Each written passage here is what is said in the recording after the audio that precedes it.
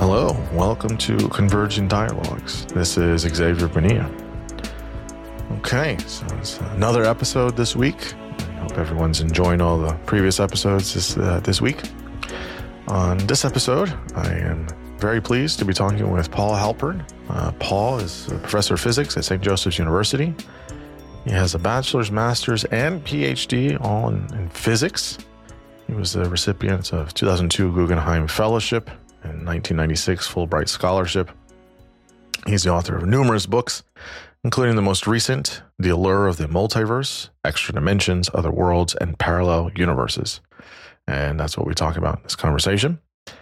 I haven't had a lot of conversations on the podcast about physics and theoretical physics. I greatly enjoy theoretical physics, tremendously so, actually. And I've read, as much as I can understand, plenty of kind of popular science books on it. But when I was putting this together, I realized I haven't had that many episodes on theoretical physics. So I think Paul's book is fantastic at kind of just really explaining it to the layman that doesn't know all the math behind it, like myself, about the multiverse and all these big ideas. And so it was such a treat and such a joy to kind of get him on and to hear him explain it. So we discuss many things in the book. We talk about the cosmological multiverse, many worlds interpretation. We talk about the impact of Newton, Maxwell, Einstein for general relativity. We talk about gravitational waves, quantum mechanics. We talk about different dimensions, dark matter, dark energy, string theory, the multiverse in popular culture, such as movies and shows and things like that, and many other topics. This conversation was so much fun. It was just such a fun conversation to have. He's a great science communicator, and it's really interesting to think about all of these things about our universe, about our world, and seeing what are the things that we're continuing to learn and continuing to understand about, not just our planet, but our solar system and our universe, and I think it's just always something to learn in these spaces. And so Paul's a great person to follow and to read his book. So it's just, again, just such a treat. As always, you can find this conversation and all other conversations at Converging Dialogues at Substack.com. I'm also on YouTube, so please subscribe, follow, share widely, tell your friends. Feel free to leave a comment, review. And of course, you can always contribute, always trying to make the podcast better. And now I bring you Paul Halpern. I am here with Paul Halpern. Paul, thanks so much for coming on the podcast. I greatly looking forward to talking with you. Thank you, Xavier, for inviting me. I'm looking forward to our conversation too. Of course. You have a wonderful book out. It's called The Allure of the Multiverse. Extra Dimensions, Other Worlds, and Parallel Universes, and it's fabulous. It's fabulous for people like myself that didn't get a degree in physics, so I can understand a little bit of this stuff a little bit more, and definitely for many readers as well that don't. So it's great, and so we'll get all into it. And before we do, why don't you tell listeners just who you are professionally, academically, and what you're currently thinking about. I'm a professor of physics at St. Joseph's University in Philadelphia. My background is that I have a PhD in theoretical physics from Stony Brook, and I've been teaching for a number of years. And I'm interested in not just physics, but also cultural aspects of physics, connections between physics and other subjects. And that's what I've explored in my research. Some of my research is in general relativity, more equations, but then some other aspects of my research include history of physics and cultural connections with physics. That's wonderful. Yeah, it's interesting. As I was reading the book, I feel like, is this a common thing, I guess? When I read kind of popular science books with physics, it's always a kind of history lesson smuggled in there, right? Because I felt it's always interesting because I say, okay, we talk about Newton, and I think you talk about Maxwell, you talk about all these, obviously Einstein, you talk about, and it's kind of the history of well, this person did this, and then the person that came after them, fixed it, and then they did this, and then this person did this, and it feels a lot like that. Is that kind of a standard way of telling that story of physics? You got to know what the last guy did, or last guy or gal did, before you talk about the new guy that did his thing, or is that usually kind of how it works? Yeah, I tend to pack a lot of history into my books, Mm-hmm. all of my books, but especially my more recent books. I've had a lot about different figures in science and their quirks and some of their preferences and aspects of their lives. And I find that the public is fascinated by this idea that scientists are human too, and they Mm-hmm. have different things going on in their lives while they're trying to think about their theories, and they might have preferences based upon their own backgrounds, as to which theory they would prefer. Mm-hmm. For example, Einstein grew up in the 19th century and he was exposed to a lot of ideas about mysticism and the occult as being anti-scientific. And for example, he learned about people who believed in higher dimensions as being mystics and supporters of the occult. So for a long time, he was very much opposed to the idea of higher dimensions because he saw it as something that was non-scientific.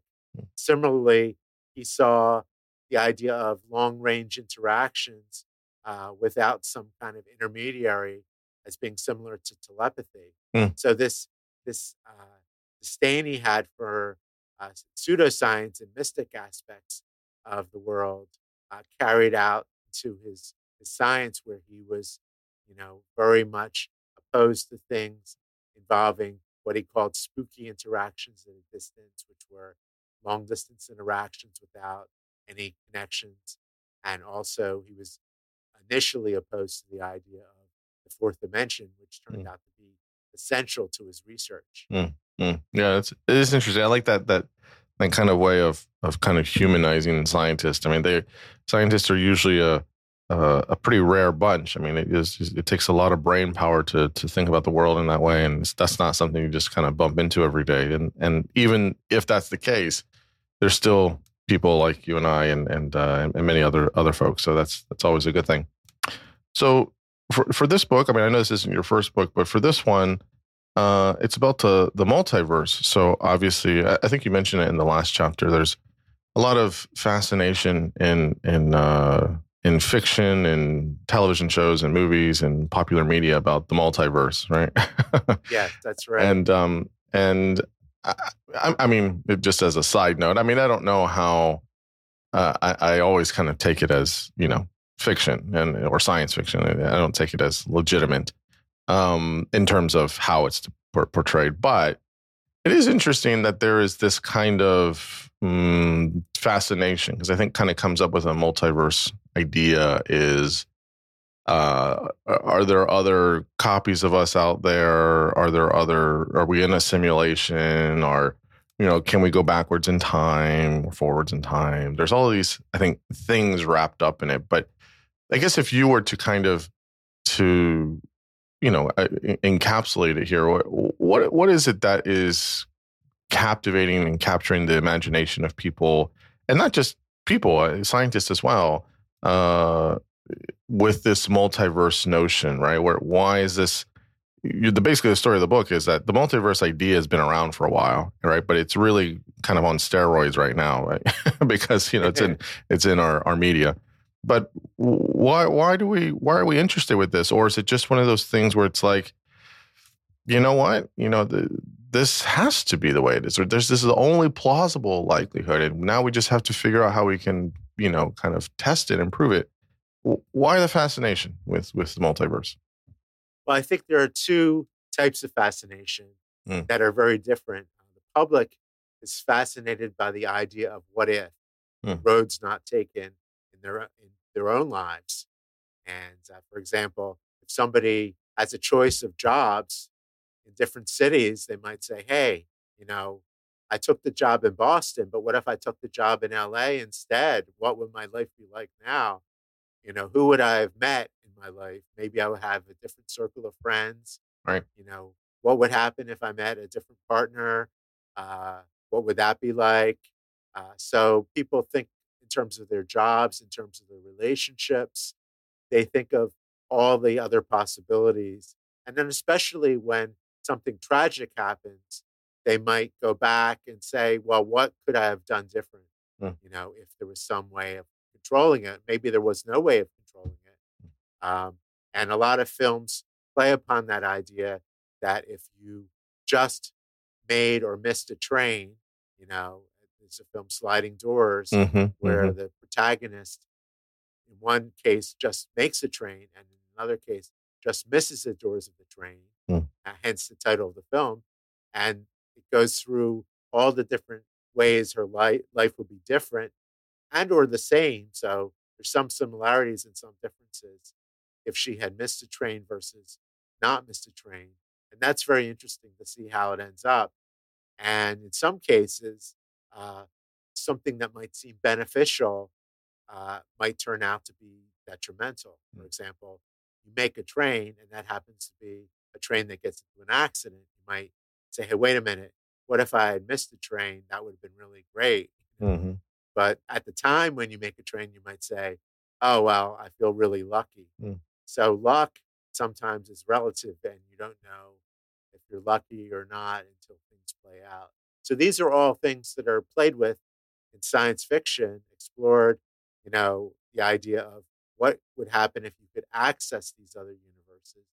And then in modern films, there's this idea of alternative versions of the same character. mm, Like, for example, what if there was another Spider Man who evolved differently in a different setting, a different mhm, type of neighborhood, a different location, and so forth. And Spider Into the Spider Verse, mhm, Across the Spider Verse, these films play upon the idea that okay, there's another Spider Man, Miles, who's not Peter Parker and has a very different life story, but is also legitimately Spider Man. And then there are Spider Man coming from other universes mhm, and having different aspects of their lives. And this is fascinating to the public in these films. Alternative versions of superheroes, alternative versions of villains. Now, for science, on the other hand, scientists don't really look at human lives in the same way. They don't look at alternatives to people's lives. It's more like they look at ways to try to resolve certain theories, mm, uh, conundrums, and trying to smooth out certain aspects of theories. And a lot of theories these days have a lot of different solutions. So you have the same theory and you have all these possibilities, but the world might only have one possibility that we observe. So the question is, what narrows down all these options into one option? Is it because we take an observation? Is it because we are here? There are all these theories that involve multiple universes or multiple realities where there's some kind of filter, and the filter filters out all of them except for one possibility. And that leads to the reality that we see today. And those are scientific ideas of the multiverse, including the many worlds interpretation of quantum mechanics, mhm, which involves ways of allowing for multiple possibilities of some kind of measurement. And instead of the measurer uh, narrowing down the options by taking the measurement, which is the old way of thinking of quantum mechanics, instead, the universe has many branches, and the measurer, him or herself, splits, their consciousness splits into many possibilities.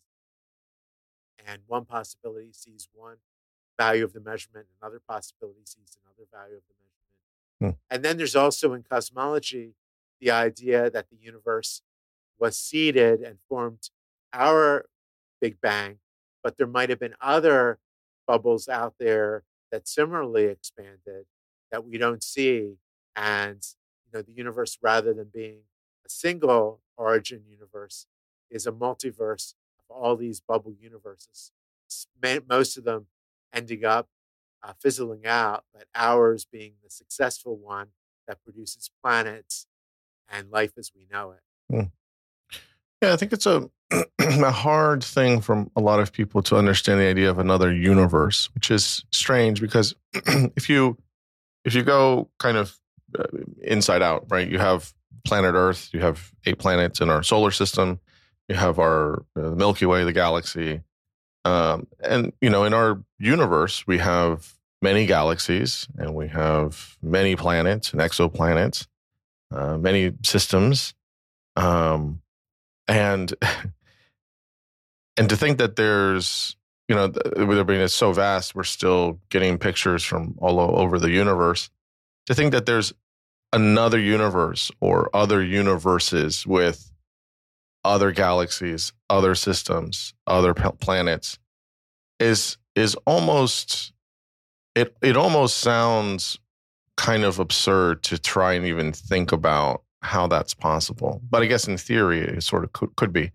I mean, how how does that?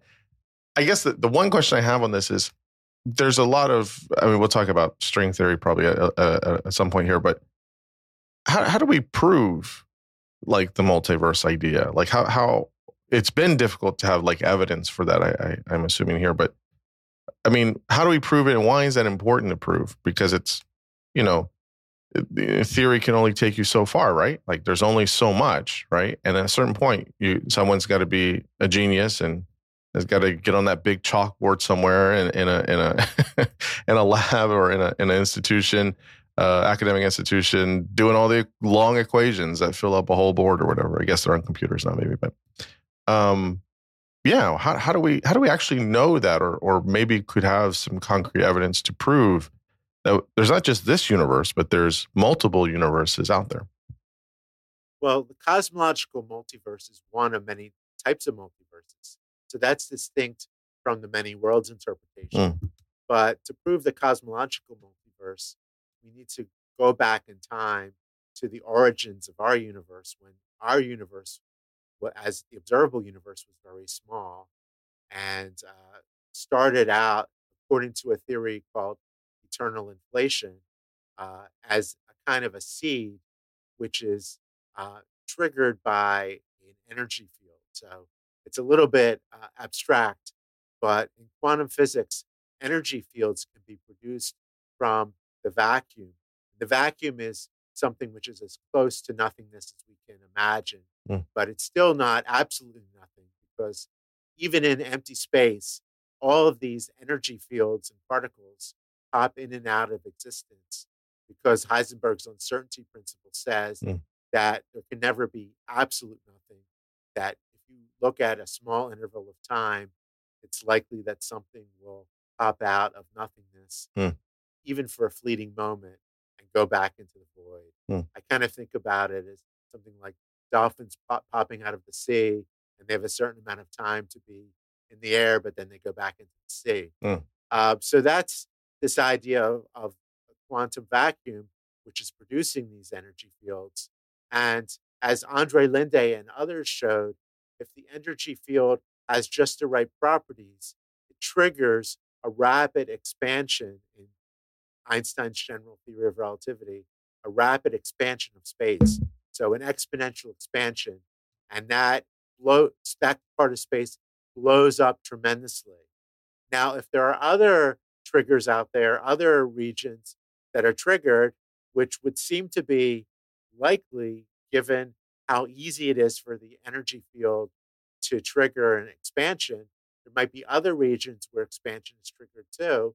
Then you have all of these balloon like universes blowing up, and they are blowing up all over the place in some kind of, endless region.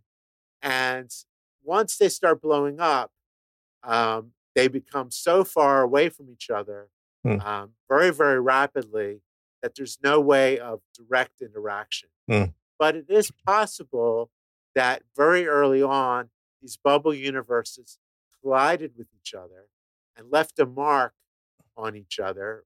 And our universe has a radiation field in the background called the cosmic microwave background radiation, which was once very hot, but now is kind of a very low temperature hiss.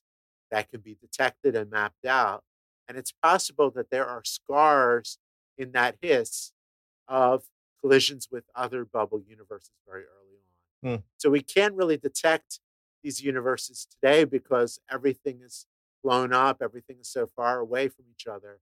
But it's possible that there were some scars or imprints on our universe's cosmic microwave background that could be detected.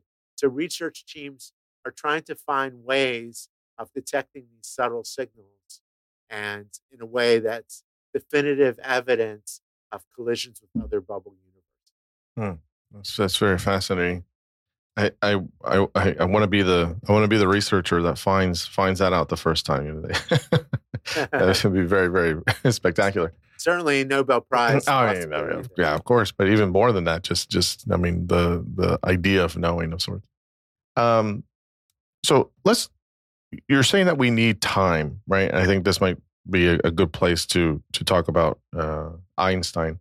Of course, you mentioned in the book Newton and the laws of motion. You talk about Maxwell and electromagnetism and speed of light. So you can kind of reference those, I guess, if you want to build up to it. But kind of give us the overview. I mean, some people will know this, from if they've high school or college courses or whatever. But try to explain it as best you can. I mean, I still find. I mean, I'm no physicist, but my very poor understanding of general relativity, I've tried to explain it to people, and it's always it's simple and complicated at the same time. So maybe just tell us about Einstein's general relativity, and then we can talk about some of what you mentioned earlier, these kind of fourth and fifth dimensions and some of the players there. But if you want to bring up Newton and Maxwell, that's fine. But tell us about what was so important about Einstein's general relativity and how it helps us to understand space, time, and how that could help us understanding of multiple universes.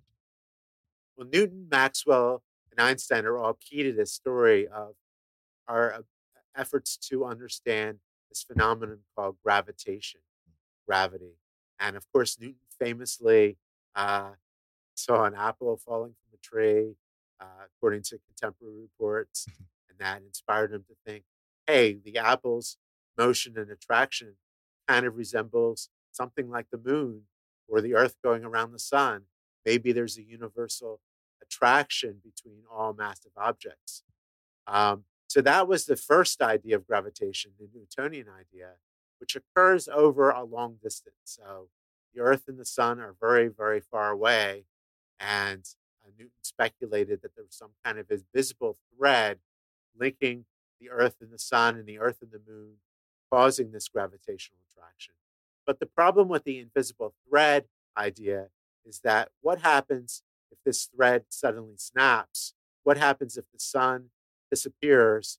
Well, Earth would suddenly uh, start going in a straight line, according to Newton, that it would have no force on it, just instantly start going in a straight line. Well, that takes place, that would take place instantly, but light and other signals take time to travel. And as Maxwell theorized, and as other people showed, such as Albert Michelson showed, light has a finite speed, Mm. and the speed of light cannot be exceeded. And therefore, we would not expect that gravitation would happen instantly. We would expect that it happens as a ripple through space, just as light travels as a ripple through space. So the question Einstein had is what travels through space to get to Earth that would signal the gravitation of the sun? And that he soon realized is a ripple in the fabric of space itself. So, and more particularly space time, which he showed in his theories that space and time are united in a single four-dimensional entity, which Minkowski came up with the four-dimensional idea, but Einstein incorporated that into his theories. And then later showed that this four-dimensional canvas can be distorted through the presence of mass, just like if you had a trampoline and an elephant were to jump onto the trampoline would be greatly distorted, and that would affect anything that was on the trampoline. For example, if you had some kind of beach ball and were trying to push it along the trampoline, it would start traveling in a curved path rather than in a straight line path. So massive objects distort space time, and in response, objects traveling through that space time move in a curved path. And that's Einstein's general theory of relativity. And so space time is not a passive object, it's an active player in the dynamics of the universe. It can stretch, it can shrink, it can distort in various ways, it can be twisted up. So it can create waves, as scientists show in LIGO and other gravitational wave detection systems, that waves travel through space time. For example, if two black holes collide, they create waves in space time. So this thing out there, space time, which is very active and can be distorted, and that creates wells that trap planets and other objects into elliptical orbits. And that's Einstein's general theory of relativity in a nutshell. So a couple years ago, I guess it's been a little bit longer now, but we actually were able to, what was it? Observe or yeah, I guess observe gravitational waves, right? This was the big find. And this is my understanding was basically, I mean, we're still doing Einstein's homework, 120 years later, right? Is this something that he was, I think, had a paper in 1907 or 1905 or something like that? And what was the significance, based on everything you just said about this dynamicism? What was the significance of actually observing gravitational waves? Well, going back to the humanness of scientists, Einstein went back and forth on the idea of whether or not gravitational waves were real.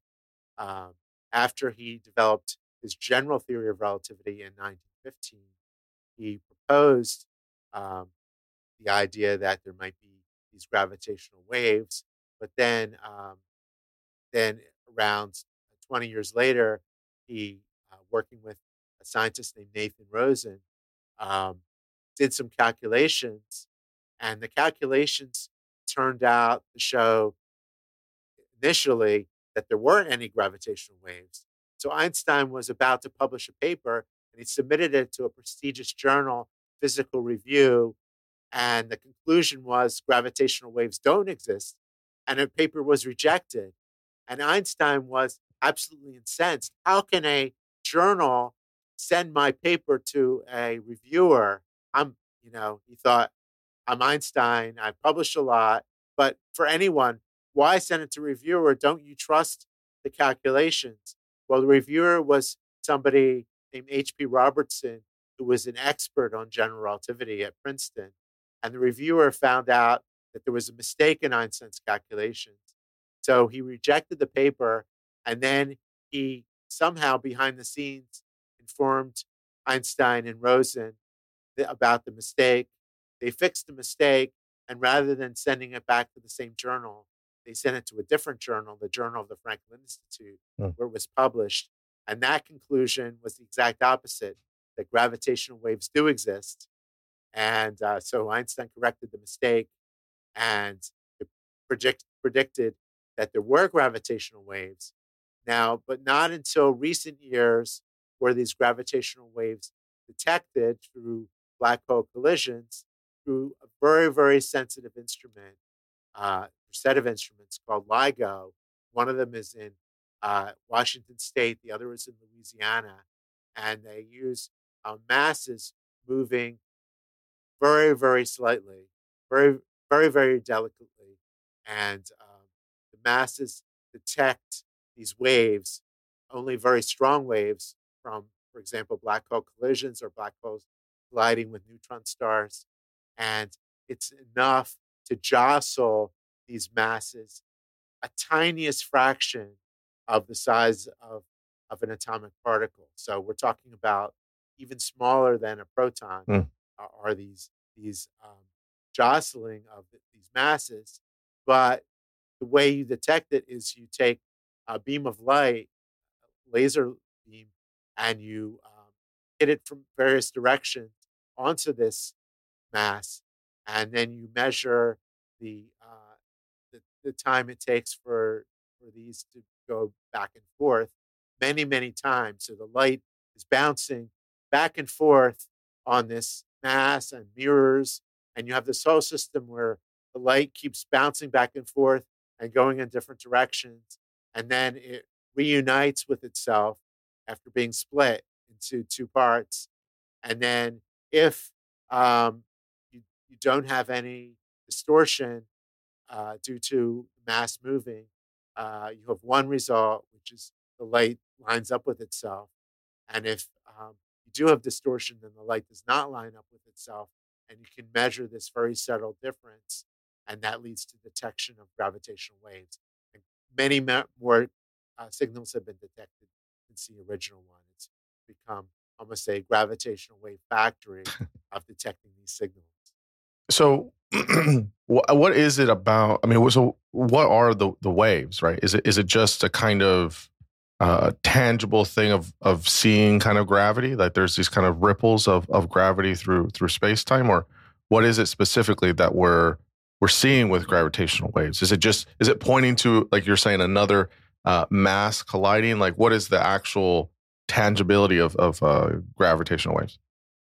Well, imagine you have a buoy in the ocean, and then this big ship goes by, and the buoy starts jostling back and forth, and you think, even if you don't see the ship, you think, oh, something must have gone by to disturb it. Mm, And and then similarly, space time can become distorted due to some catastrophic event, mm, and that spreads from the site of the catastrophe.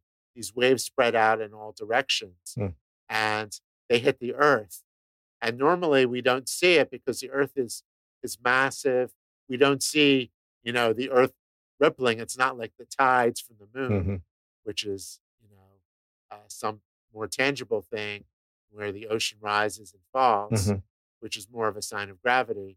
But these waves from space uh, are very subtle, so they don't really affect us, except if you can set up a mass that's so sensitive to any kind of gravitational distortion that it will move back and forth even from the tiniest ripple. And that's what the detectors have, these masses that are ultra sensitive to distortion mm, and move back and forth. And then light signals that can detect even these subtle distortions. mm. It's just so interesting.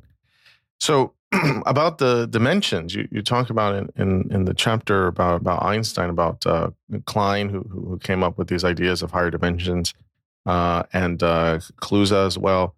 And we, we eventually, as you mentioned, Einstein came to find this as essential. So we have at the time, at the very least, four dimensions, right? And space time being one of them.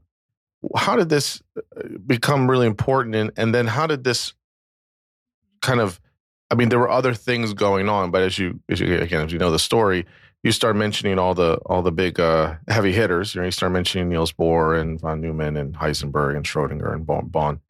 About they start pushing into the quantum realm. So how do we get what's bridge that gap for us? I guess of understanding a little bit about dimensions. Okay, there's at least four, but trying to get that grand unified theory.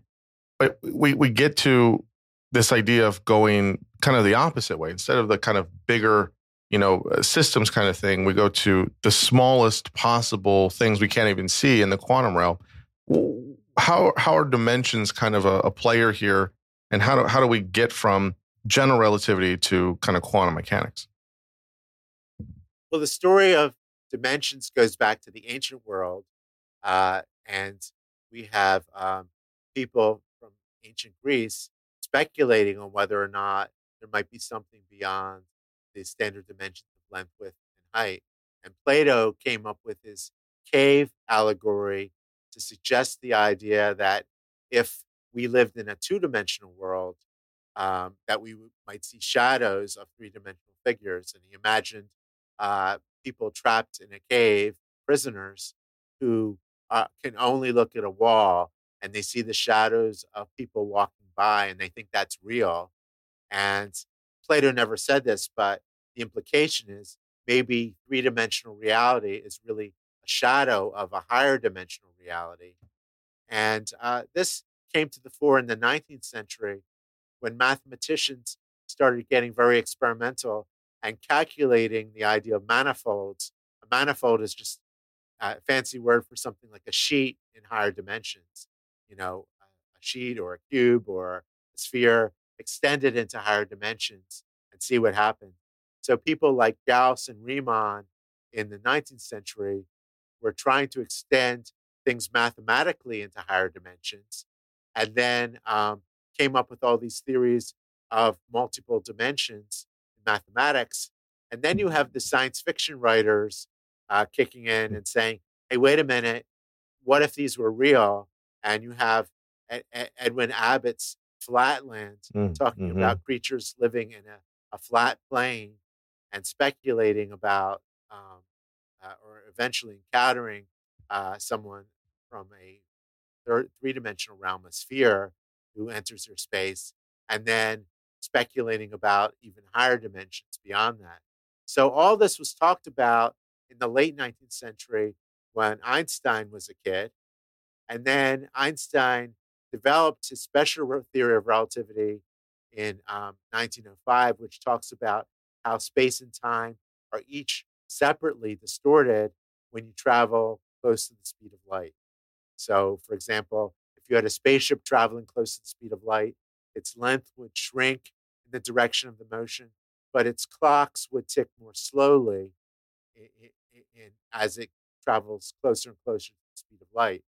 Um, so Einstein talked about that. He did not try to unite space and time, but then one of his former professors, Hermann Minkowski, who was a German or particularly East Prussian um, mathematician, came up with this idea of uniting space and time into a single entity called space time. So he said that space and time are hereby abolished as separate things. And instead, we have this revolutionary concept of space time that combines all of space and time into four dimensions, three dimensions of space and one dimension of time. And that was very interesting. And Einstein took a few years to accept that because he thought, well, this is making things too abstract, too mathematical. This is really, really weird. But then Einstein's friends and colleagues convinced him that that was a good way of expressing special relativity because then you could talk about length contraction Mm. and time dilation as being two sides of the same coin. Length shrinks and the time stretches out as a way of uh, space giving something the time in a kind of rotation in higher dimensional space time. So anyway, so Einstein accepted the four dimensions and then used it for general relativity and said that you have this four-dimensional manifold, this four-dimensional object that's distorted in general relativity. And then a couple years later, this fellow uh, Kaluza came along and said, hey, wait a minute, maybe you can add electricity and magnetism to the theory, not just gravitation, by making space for it by adding a fifth dimension. And Kaluza and then later Klein speculated about the idea of a fifth dimension that was undetectable, that you can't really detect. And quantum mechanics comes in because um, Klein used the idea of quantizing charge as a way to justify Mm. this fifth dimension. And later, Einstein explored his own five-dimensional models. Mm. Now, speaking of quantum physics, there's an abstract kind of dimension called Hilbert space, Mm-hmm. which can be unlimited, which reflects all the possibilities that a particle can have before uh, in the standard version of quantum mechanics, before you take a measurement, a particle might be in, an endless uh, number of dimensions of Hilbert space, and each of them reflects a different possibility for that particle. Um, so there are abstract dimensions in quantum mechanics too, which are different from these spatial dimensions. Is is some of the challenge here, I think, for common folks is we can't see the higher dimensions. So it's hard to believe sometimes, right? Again, unless you're super smart and you can do the math for physics. I always find, and this is where maybe there's pros and cons to it, but one of the pros I think for popular media is it kind of sort of helps visualize, whether it's a documentary on the universe or things like that. But I always think of the film Interstellar, right, where they're explaining how they get to the other, they get to the wormhole and they get to the other galaxy or whatever, and they go on the planet, and the one guy stays back, and it's been like 24 years, right? He's aged, and they're still the same, and it's like, well, how does that work? How did, and we were only down there for an hour and a half, and it's like 24 years over here, and it's this kind of illustration, if you will, of, well, no, that's space time. That's how it works, right? And again, it's a story, but the idea of is it hard to kind of, or maybe even initially for scientists to say, well, give me the data, give me the proofs, give me the equations, let me see, and then until you see. But even then, right? Like it's hard to kind of initially get down with a lot of these things. Like I know, again, string theory says there could be 10 or 11 or 12 dimensions. That's just a hard thing maybe for finite brains to really get of like, well, I'm in 4-dimensional space at least. I can sort of experience that, if you will. But I can't really experience anything past that. Is that what kind of makes, and you can do the same with the quantum realm. It's like, we can't even see this stuff. Like, is that what kind of makes it somewhat hard theoretically or abstractly, and then certainly trying to prove? It's just because there's this way where we can't see or experience it. Is that a difficult part of some of this, or no?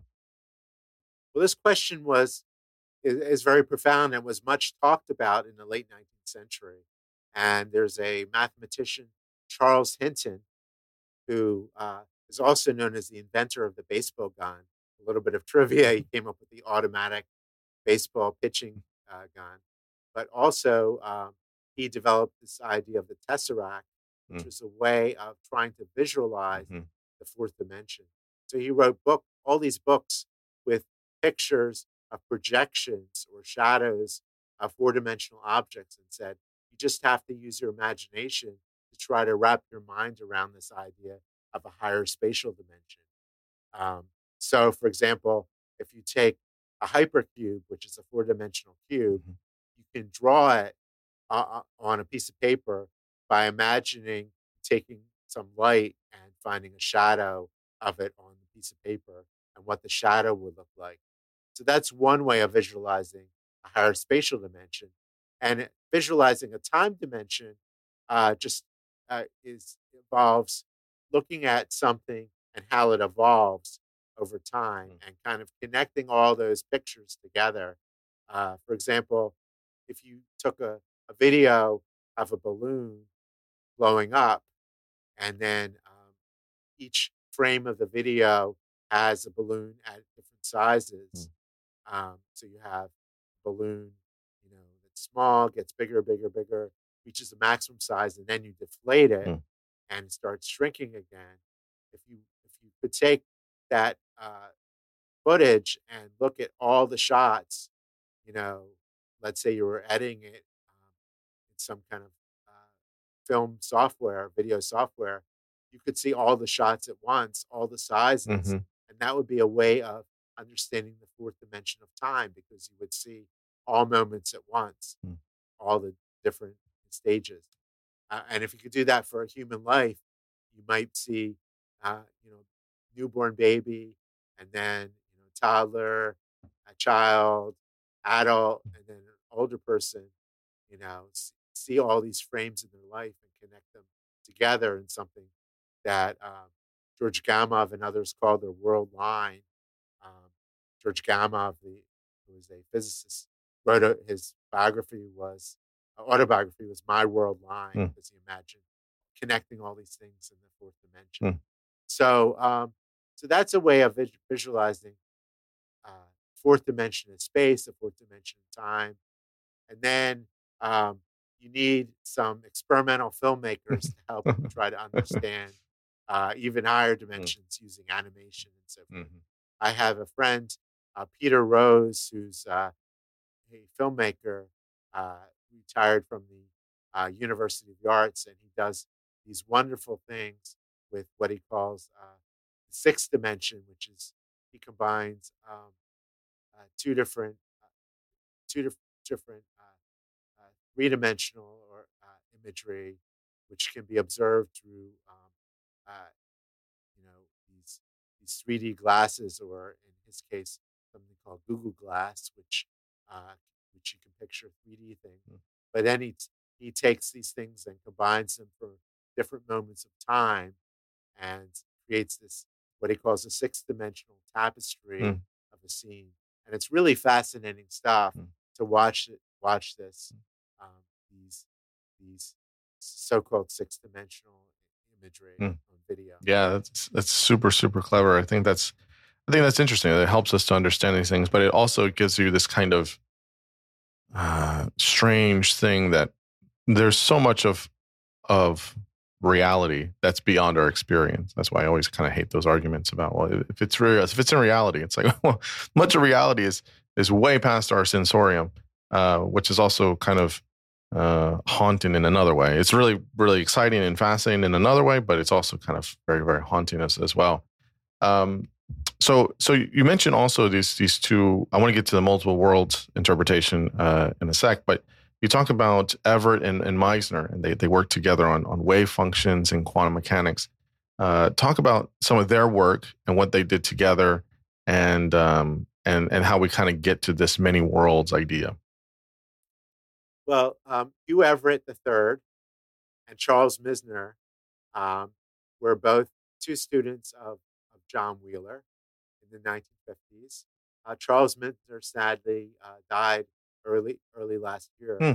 Hmm, Um, but I had the pleasure of meeting him several times nice. and interviewing him. And I never met Hugh Everett. He passed away a long time ago. He was pretty young. Hmm, And they were friends at Princeton in the graduate college. And Hugh Everett started off not really planning to do physics. He planned to do something called game theory hmm, with associates of John von Neumann and others. Um, not von Neumann himself, but other people. But then he got roped into physics from a fascination with it. And Misner and Everett went to one of the last lectures of Albert Einstein. hmm, And Albert Einstein at the lecture asked the question, um, if in quantum physics, a human being causes the collapse of the quantum state into one of many possibilities, which is the standard Niels Bohr interpretation of quantum mechanics, as further explained by John von Neumann, this idea that somehow when you look at something or measure something, it collapses a state into one possibility. Well, Einstein asked the question, well, what about a mouse? If a mouse looks at something, why can't it collapse the state? Why human? And he was trying to point out the absurdity of the whole situation, similar to Schrodinger's cat thought experiment, where Schrodinger was trying to point out the absurdity of quantum mechanics by imagining that opening a box could affect whether or not a cat that's in a mixed state of being alive and dead collapses into living or dead. So these ideas were kind of similar. One was a mouse and one was a cat. hmm, Um, Make a great cartoon hmm, putting them together. hmm, But um, but anyway, um, Everett came out of this seminar and thought, well, there must be a better way to explain quantum mechanics rather than including human observation as one of the ingredients. Because after all, people have atoms too and are part of nature too. Why should humans be special? So, and it turns out at the same time, their mentor John Wheeler was trying to come up with a quantum state of the universe and a way for that quantum state to collapse down into the classical universe. But it would be hard to imagine a being outside of the universe observing the universe and causing this. So John Wheeler started to conclude that it must be being within the universe, or it must be some aspect of the universe. And Everett said, well, what if there was no collapse at all?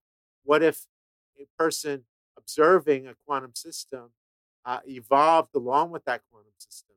So if that quantum system had multiple possibilities for a measurement, let's say an electron could be, um, 1 centimeter to the left of some target, or 1 centimeter to the right of some target, and those were the two possibilities. Instead of when taking a measurement, the quantum state collapses down into one of those options, you have human observers branching into those two possibilities. So one person comes out of the measurement saying, oh, that electron was 1 centimeter to the left of the target. And the other would say, oh, it's 1 centimeter to the right of the target. And both of them be equally convinced that their conclusion was correct. Mm. And they'd have no way of interacting with each other. Mm. So Wheeler thought that was an interesting idea. He tried to convince Niels Bohr to accept it. Niels Bohr would have nothing of it. He was very conservative in that sense, that he didn't want to abandon his own ideas. And then finally, Wheeler got the paper submitted to a journal, and the editor was a physicist named Bryce DeWitt. And Bryce DeWitt immediately said, hey, wait a minute, this is ridiculous. We don't feel our states, our mental states, dividing into two possibilities. We don't feel that at all. And he wrote back to Wheeler. Wheeler forwarded the message to Everett, and Everett wrote back and said, hey, wait a minute. Do we feel the Earth rotating? And does that mean that the Earth doesn't rotate because we just don't feel Mm. it? Things can happen that we just don't Mhm. experience. So this branching could just be something we just never experienced, but it could still be valid. Mm. So DeWitt responded, touche, you're absolutely right. And then became leading advocate of the theory, which he dubbed the many universes model of quantum mechanics, which became the many worlds interpretation of quantum mechanics, and became popular from that point on. Mm. So you also mentioned with the many worlds interpretation the Born rule, right? And then why there was a necessity for good measurement here. So maybe here you can fit it somewhere else if you want to. But you mentioned earlier in the beginning there's the many worlds interpretation, and then the cosmological interpretation or whatever. There's these two. Maybe talk about these kind of two interpretations of many worlds or universes. Yeah, well, the Born rule is this idea that you can calculate the probability of quantum event happening, and very simple calculation. It's done all the time in quantum mechanics. So you wanted to calculate the probability of getting an electron in a certain location. You could do that, and then typically the way that that's verified is you take multiple measurements. Mm. So let's say you take thousands of measurements of the same system, and you map out where the electrons end up, and you get a distribution, and that distribution matches up, precisely with the prediction. But if we have these universes bifurcating, how can we guarantee that, you would have one version of you saying, ah, that happens a lot, and another version of you saying, oh, well, that rarely happens, because you would think that these bifurcations, these splittings, would just happen equally. And there are ways, uh, it's a little bit technical, but there are ways using um, the idea of game theory Mm. and the idea of betting to try to say, okay, well, you can't really know what will happen when the person bifurcates, and can't convince them, but maybe we can use the idea of betting to say, what would they predict happen? And then kind of give them a little bit of a reward Mm. if they end up correct. And that game theory method would guarantee that it'll be more likely that they would get the outcome predicted by the Born rule. Mm. So there are ways using this idea of betting and probability to match up the Born rule with what happens. Mm. But on a different scale, the universe itself, you have these um, multiple universes, bubble universes, and it's just a very, very different theory Mm. that you have all these worlds out there. And some have tried to combine the two. For example, physicist Brandon Carter developed something called the anthropic principle, Mm-hmm. which is trying to ascertain what happens in our universe based on in one of his theories a medley of other universes out there, and that we're in the one universe where conditions were just right to produce uh, conscious life, but all the other universes conditions were not right to create conscious life, and that's why we're in this universe and not in all these other universes. And that is a way of pinning down the constants of our universe, the parameters, to try to narrow them down. And Carter did make reference in this paper to the many worlds idea, so he saw some commonality there. Mm. It's very interesting how we're always trying to figure out, because we haven't found yet. I mean, again, it's still, we haven't. It's not like we can, again, like in science fiction, just kind of travel to different worlds in a spaceship and find other life forms. But we're always sort of kind of building our model in a gap way of like, well, we do have life here, and we have this Goldilocks zone, and we have all these things, but it's not implausible that that could happen in another galaxy, in another universe as well. That there's, a star that planets rotate around, and it's a certain distance from it, and there's certain types of chance or luck where, just like on this planet, where life forms, et cetera, et cetera. I mean, it's plausible, right? I mean, that's not implausible. If it can happen here, it could happen in another universe for sure. No, I mean, wouldn't that be plausible? Well, Brandon Carter, in formulating the anthropic principle, uh, looked at something very different called the Copernican principle. Hmm. And the Copernican principle says that we're not special, Mm. that Earth, is just an average planet going around an average star in an average part of the galaxy. And there are all these other galaxies out there, and they could very well have their own planets. And that's reasonable. But Brandon Carter said, hey, wait a minute, we can't be absolutely average because, for example, our galaxy has regions where planets could not, with life, could not form very easily. There are solar systems or stellar systems that cannot support planets. Their star is not the right type. Um, you know, support life. I mean, because their star is not the right type. Maybe their planets are too close. So the sort of conscious life that we see on Earth might require certain conditions, certain special conditions. But then Carter went beyond that. So he talked about the weak anthropic principle, which says that we have a special place in our universe. And then the strong anthropic principle, which imagined a medley of Mm. universes. And some of he didn't necessarily say that these are real. This could just be a thought experiment, imagining all the other universes out there and saying, well, some of them might expand so quickly that structure could not form. So you wouldn't have any stars, you wouldn't have any planets. The universe would just be kind of a failure from that aspect because, gravity would not be strong enough in that universe to unite things. Everything would just blow apart. And on the other hand, you could have a universe which starts off with very strong gravitation, very massive, and just almost immediately collapses. And you wouldn't have time to form stars and galaxies and planets with life and so forth. So you have these extremes. And Carter was kind of saying we're sort of a Goldilocks universe in that we expanded at just the right rate to form stars and planets and life as we know it. Mm.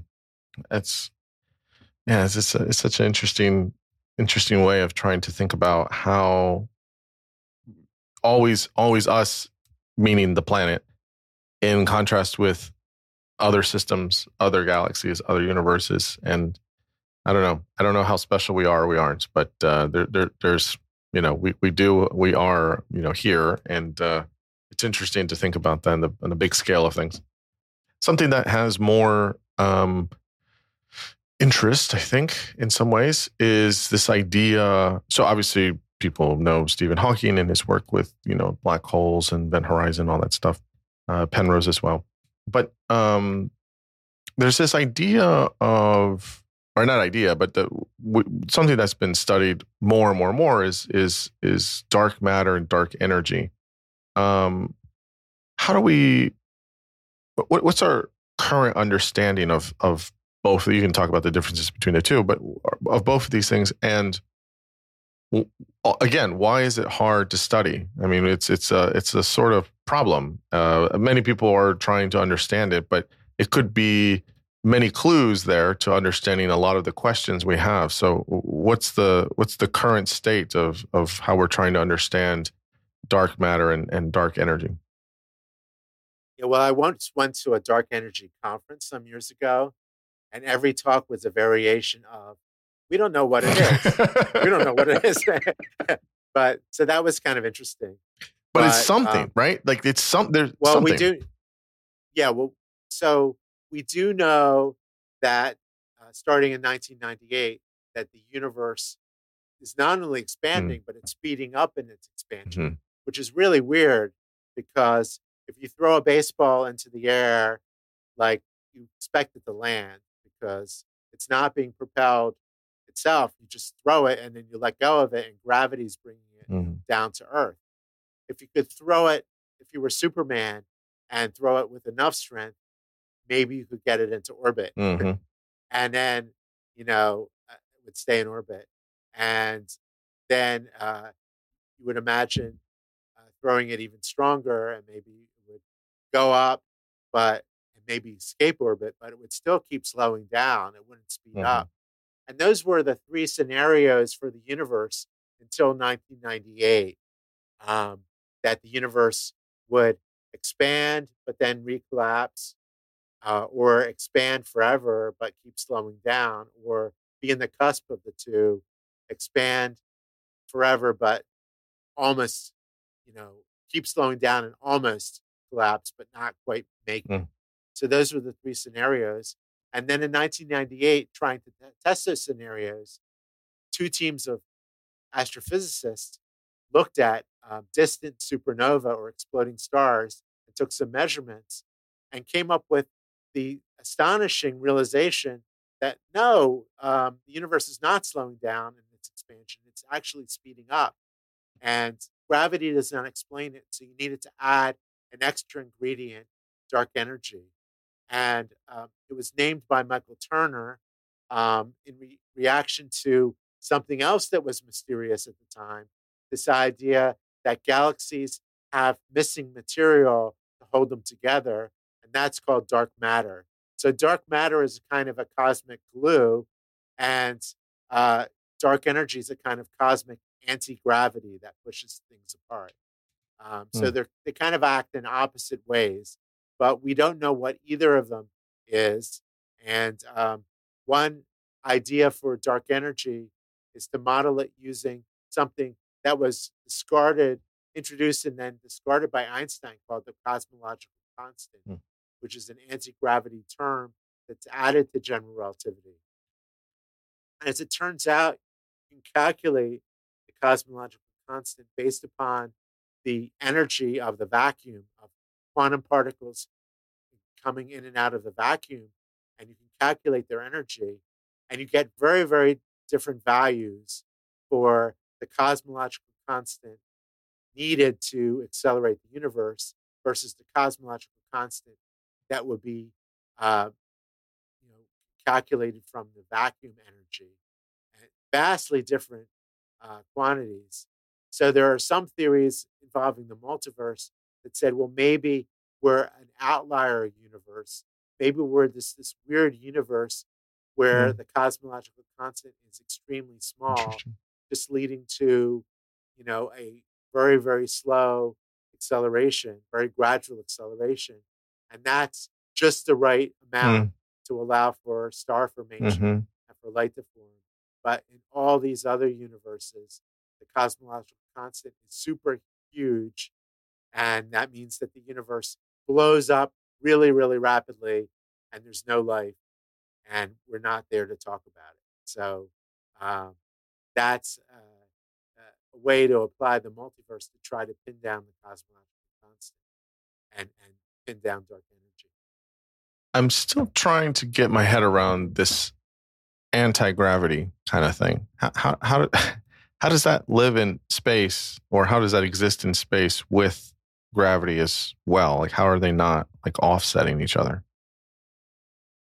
Well, gravity tends to weaken when things get far apart from each other. Uh-huh. So gravity is not constant by any Hmm. means.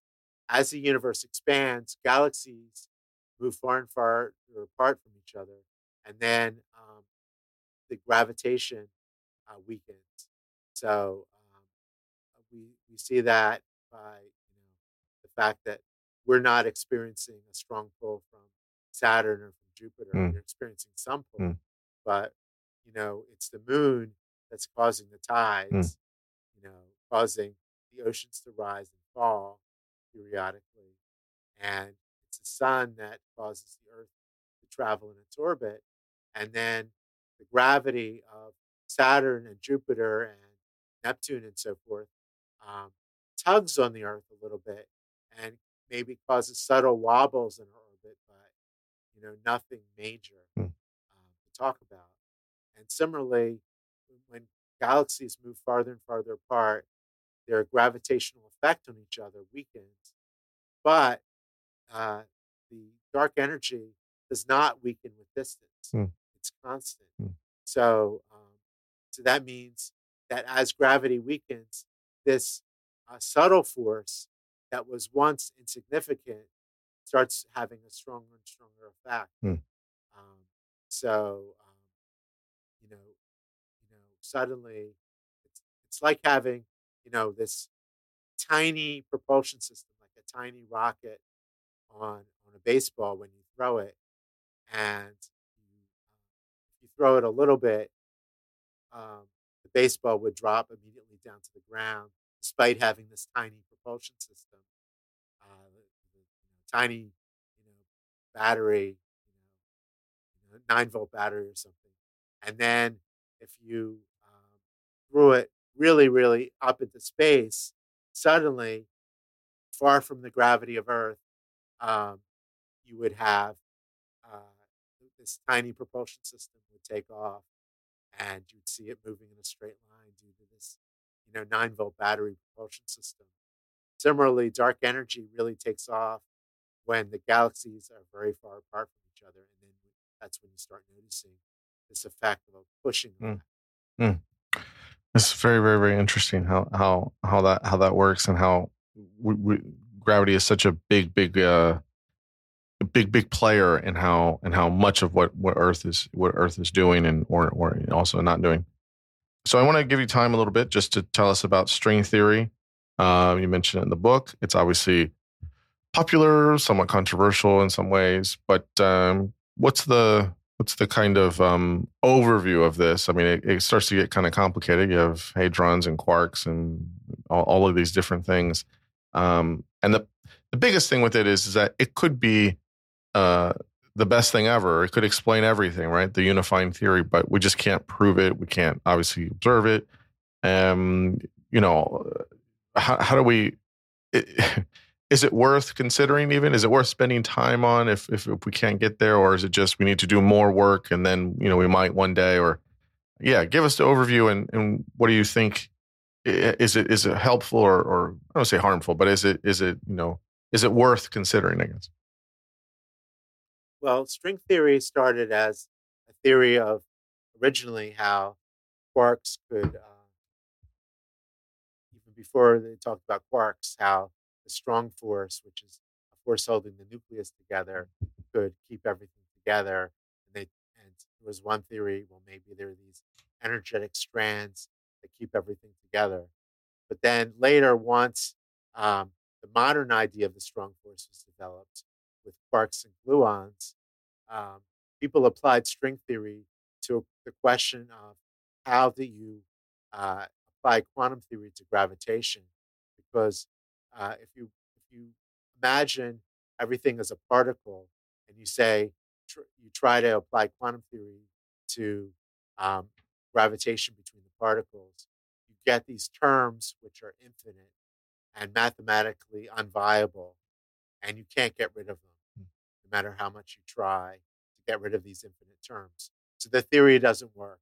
But then, if you switch the particles, the point particles, the tiny strands of energy that vibrate, then you get a viable theory, or at least a mathematically viable theory, not necessarily a physically viable theory.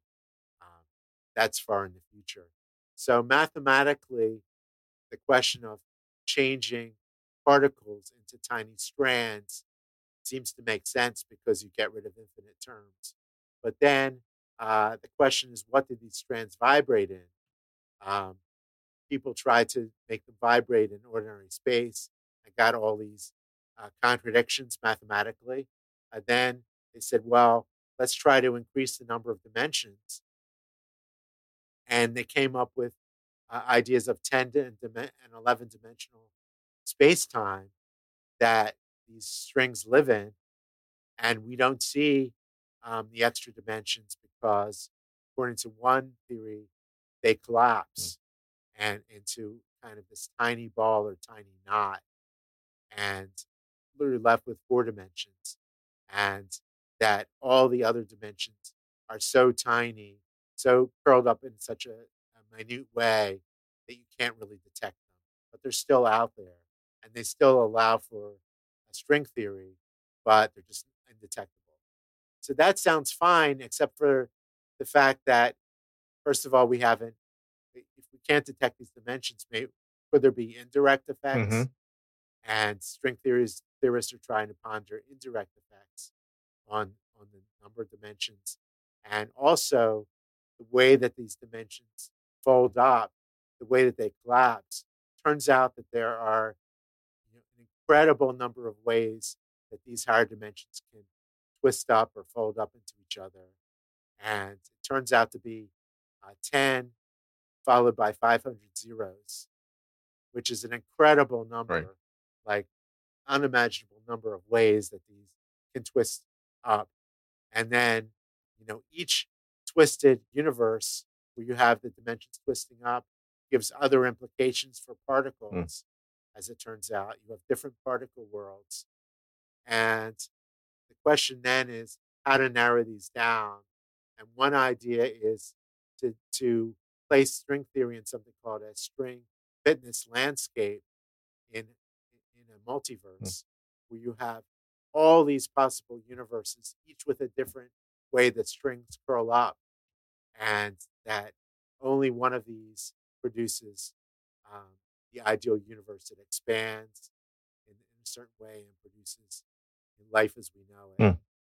So that combines uh, string theory, possibly the bubble universe idea, the anthropic principle, all into this idea of the string landscape. Mm. It's, it's every time I hear this, it's always hard to really kind of wrap my head around it. I mean, I get it, but it I don't know. It just sounds so fantastical in some ways. In other ways, no. I mean, I think there's something going on, obviously, but I think I do like the idea of uh, can we measure indirect effects? I think that would be probably helpful or more helpful. Um, so I guess the one other thing here is you mentioned David Deutsch in the book. He's great, and he talks about the interesting thing that I thought was interesting about how space and time are an equal footing in his multiverse, right? And so you see, there's this concept that he has in there that you mentioned about seeing time flow as an illusion. So what is David up to? What's he on about with this? What is this idea for us to understand about how he sees time and in all kind of time, space and time on this equal footing in the multiverse? Well, he has a lot of theories. He's a brilliant Mm-hmm, scientist mm-hmm, and has a lot of ideas. But the one I kind of particularly address in my book is this idea of island mm-hmm, universes being each instant of time being its own universe, and these being connected through causal interactions between them. And it's the idea that time is discrete, which other people have talked about, but also the way of connecting these discrete moments of time, that there may be other possibilities out there, Mm. and that just somehow physics, the laws of physics, and our conscious choices connect us from moment to moment, and that the continuity of time is an illusion. That rather, it's hopping from one discrete island to another discrete Mm. island, which is very It is very interesting. Yeah, he's a very interesting thinker, isn't he? He's very kind of outside the box and in good ways. You need people like that. It's very interesting. So, two final questions. I kind of mentioned this in the beginning. So, you mentioned, kind of the Marvel universe, with popular media. It's very popular. It's a way to um, make sure that characters never die. And keep coming back for more films or shows. I mentioned Interstellar, so on and so forth. Even shows like on Netflix, the show Dark, which played around with a lot of these ideas too. It was a very interesting show. It was a German show. All these different things in media, and then you've had books and things like that forever. Uh, do you find that stuff? I mean, I think in some ways it's good that people think about science and they think about physics as well, but um, a lot of those things just seem like science fiction, though, and they're not really accurate. Although some have tried to kind of get the science right on some things. I think Interstellar had Kip Thorne, and I think The Martian had somebody on there. They were trying to be a little bit better about it. Do you think that in general it's a win for science for people to think about these ideas and talk about it and read good books by scientists and then they go out and they buy the allure of the multiverse, which is great for you and everything. And so, is it a win there, or is it do you think it's also kind of a little bit not good to get confusing about ideas and things like that? What do you think about how we talk about it in popular media? Well, the popular version of the multiverse is a little bit of a blessing and a Mm. curse. It's a blessing because it gets people talking about it. And so if a scientist says, "Oh, I have this idea of detecting subtle scars of colliding universes in the Big Bang cosmic background radiation," um, then this idea of the multiverse might enable some, say, a wealthy donor or someone involved in the government to say, "Hey, wait a minute, multiverse. I know that from Doctor Spider Verse Strange, yeah, Doctor movies. Strange was I doing know, that, right? yeah, I know what that is. Yo, yeah, let's fund it." But then might have other scientists, might be kind of like, "Hey, wait a minute, why are you funding this? It's science fiction," and they might not look at the details of what particularly is being tested. So what might be, what's being tested might be very much within the realm of standard astrophysics or standard quantum mechanics, quantum mechanics experiments designed to test what happens when you take a measurement.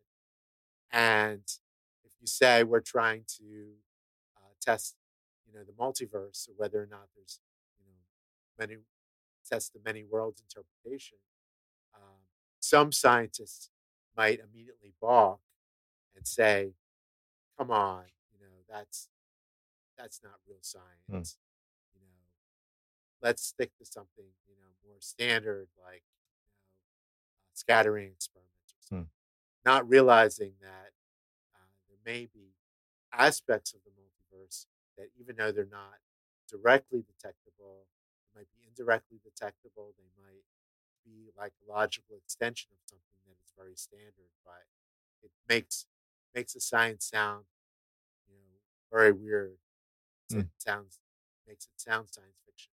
Mm. So, um, so that's why you find very, very varied reactions to the idea of the multiverse. And I found that on social media, some people are like, "Wow, that sounds fascinating," and other people are like, "Hey, wait a minute, that's not Mm. science," and not even like considering the particular experiments or molecular theories, they immediately dismiss anything with that label as not science, which I think is kind of unfair because labels are labels. And, for example, when black holes were first proposed, people were unfamiliar with that label. Uh, they thought it sounded a bit like, some people thought it sounded a bit like science fiction Mm-hmm. and something just weird, like not standardized Mm. physics. And same with things like quarks. Until people got used to that, it sounded like science fiction. Mm-hmm. Mm-hmm. So a lot of ideas sound science fiction from the start. Higher Mm-hmm. dimensions, the fourth Mm-hmm. dimension was considered in the 19th century either abstract math or the occult or science Right, fiction. right. and now it's considered standard. So you never know when something that sounds science fiction might eventually become Mm-hmm. standard. Yeah, there's that weird kind of um, relationship between we get something in science fiction and it's science fiction. We know it's not real. And then, maybe 15, 20 years later, scientists are like, actually, there's an idea that's kind of similar to this. And it's like, well, but the idea for the science fiction story came from some obscure science. It's just, there's a kind of like loop almost that kind of happens with that. Yeah, quantum teleportation is another mm, example. It's it's considered very valid. mm, People engaged in that have won the Nobel mm. Prize, but but then it's not the same as the Star Trek idea of Right. Right. So my last question for you is, kind of, I mean, you've been doing this for a long time. I mean, in 10 years, 20 years, 50 years, 100 years, as you look out, what are we doing now? What are the ideas, potential ideas and theories that are out there that, are maybe a little bit fringe, maybe a little bit. So maybe the teleportation is one of them. We talked about dark energy, dark matter. There's a lot of things to mine there. What are other things on our horizon, if you will, that people are trying to say, this sounds a little wild, but hear me out. Like, what are some ideas or theories about either the planets or the universe or multiple universes? What are some kind of ideas that are getting some attention or some people have been discussing? Well, I don't think it's very easy to predict the future Mm, in science and mm. technology. As I found, even in my lifetime, things that were predicted haven't happened. Like, you know, the idea of moving sidewalks eventually, flying Yeah, that cars. hasn't happened yet. You don't see Yeah, it hasn't that. happened. On the other hand, like I don't remember when I was a little kid anyone saying there'll be these little computers Mm-hmm. in people's Mm-hmm. pockets.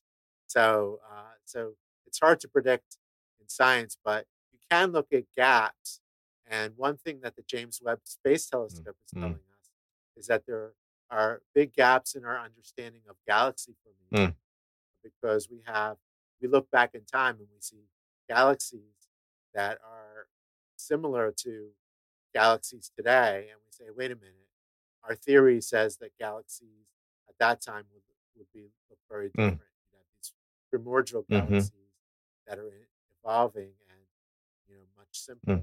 So that needs to be revised, and you know we there are all these areas where there are gaps in science that need to be understood.